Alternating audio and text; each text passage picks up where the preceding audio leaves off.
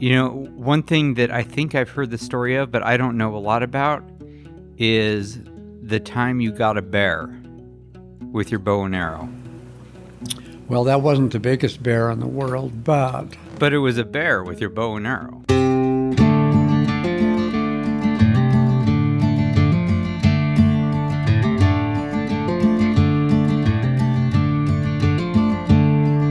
My dad loves the outdoors, especially hunting and fishing. He's 84 years old now, which means he's got a lifetime of great stories to tell. So that's what this show is. I'm Eldon Nelson, and this is Hunting and Fishing Stories with my dad, Gene.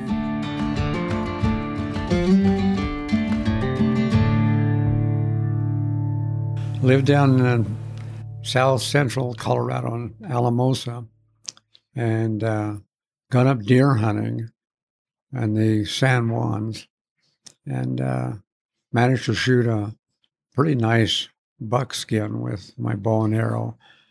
We hung it in a tree overnight, and because we were going to leave and come home the next day. So I went to get the deer, and the deer was gone. And went down where the deer had been hanging, but it was laying on the ground. And that time of year, the deer are in their velvet, and the velvet was chewed off the horns, and it was obvious that a bear had worked on the deer. But the deer was still okay. It was cold, and there's no bear there. So we hung the deer back up on the tree and went up to the truck to eat a sandwich, but it was in view of the deer, and looked down there. And Did you suspect at that point that it was well, a bear, or did you have any idea? No, kind of thought it might have been a bear, but didn't see anything or didn't look for any marks. But up from the truck, we saw the bear come back out of the woods and reach up and try to pull the deer out of the tree and work on it again. And since we've been bow hunting, I had my bow and arrow in the pickup truck, and so I just reached through the window and walked down to where the deer was, and the bear was on the opposite side of the tree. And I managed to move around so there was one opening through the branches to where the bear was. And I thought, if I put the arrow right through that opening, I'll get the bear. And it was during those days when... Just to sort of get a good sense of where you are and where the bear is. First of all, how big is this bear? Oh, it turned out to be about 5 feet long. Mm-hmm. So, how much would you guess it weighed? Oh, maybe 150. Mm-hmm.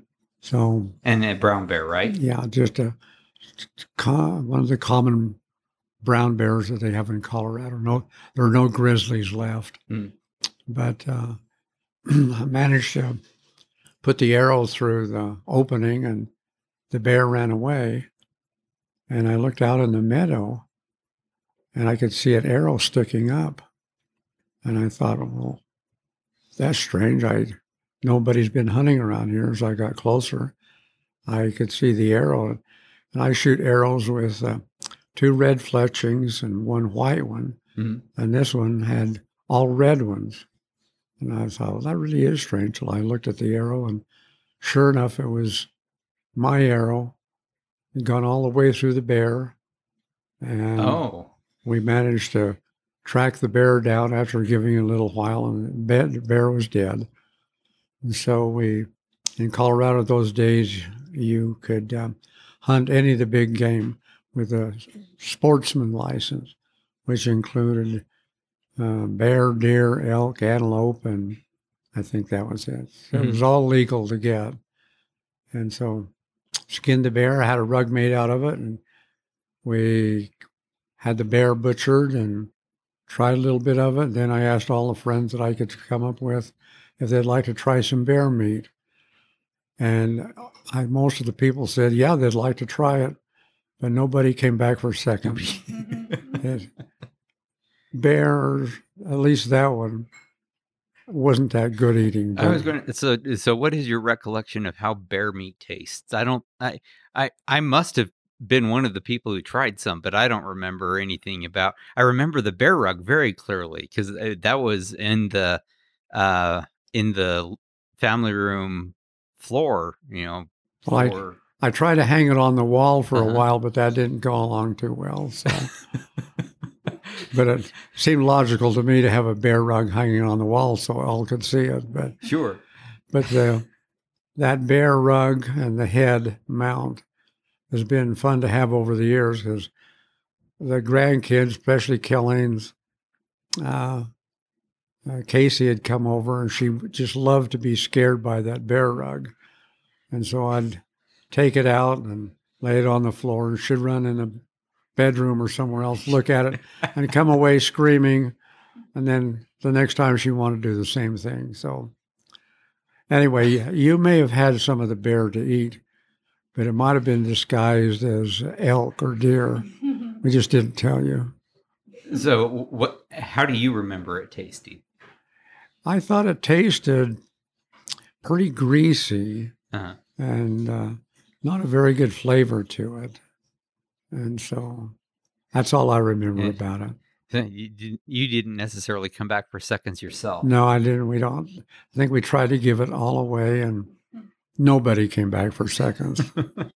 So when you bring up bear meat, and that probably I might have thought that it was something else.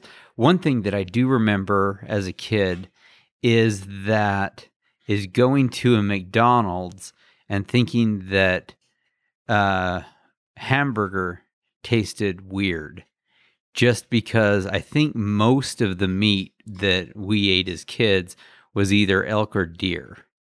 So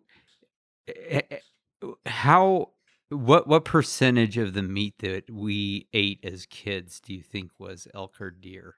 Well, in those days, you could hunt elk and deer, either with a rifle or a bow and arrow or both.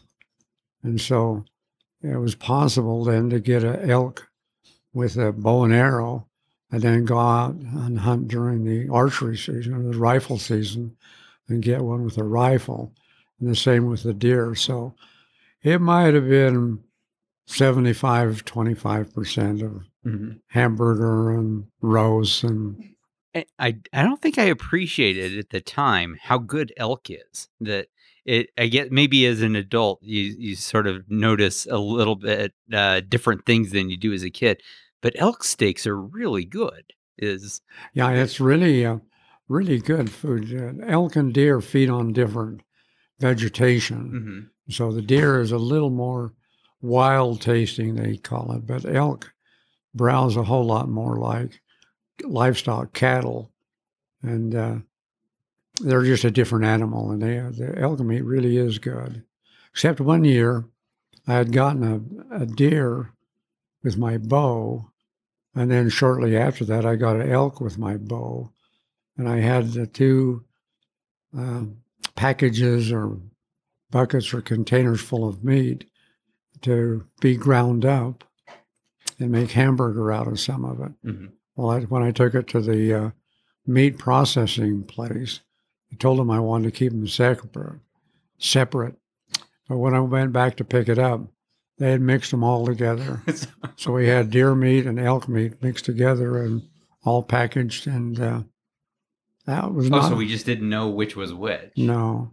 And I was wondering, had it been ground together? Was it sort of a deer elk hamburger, or? Yeah, it was just ground together. Okay. And we'd usually get a little bit of beef fat because the deer and the elk meat were very lean. There's not much fat in it.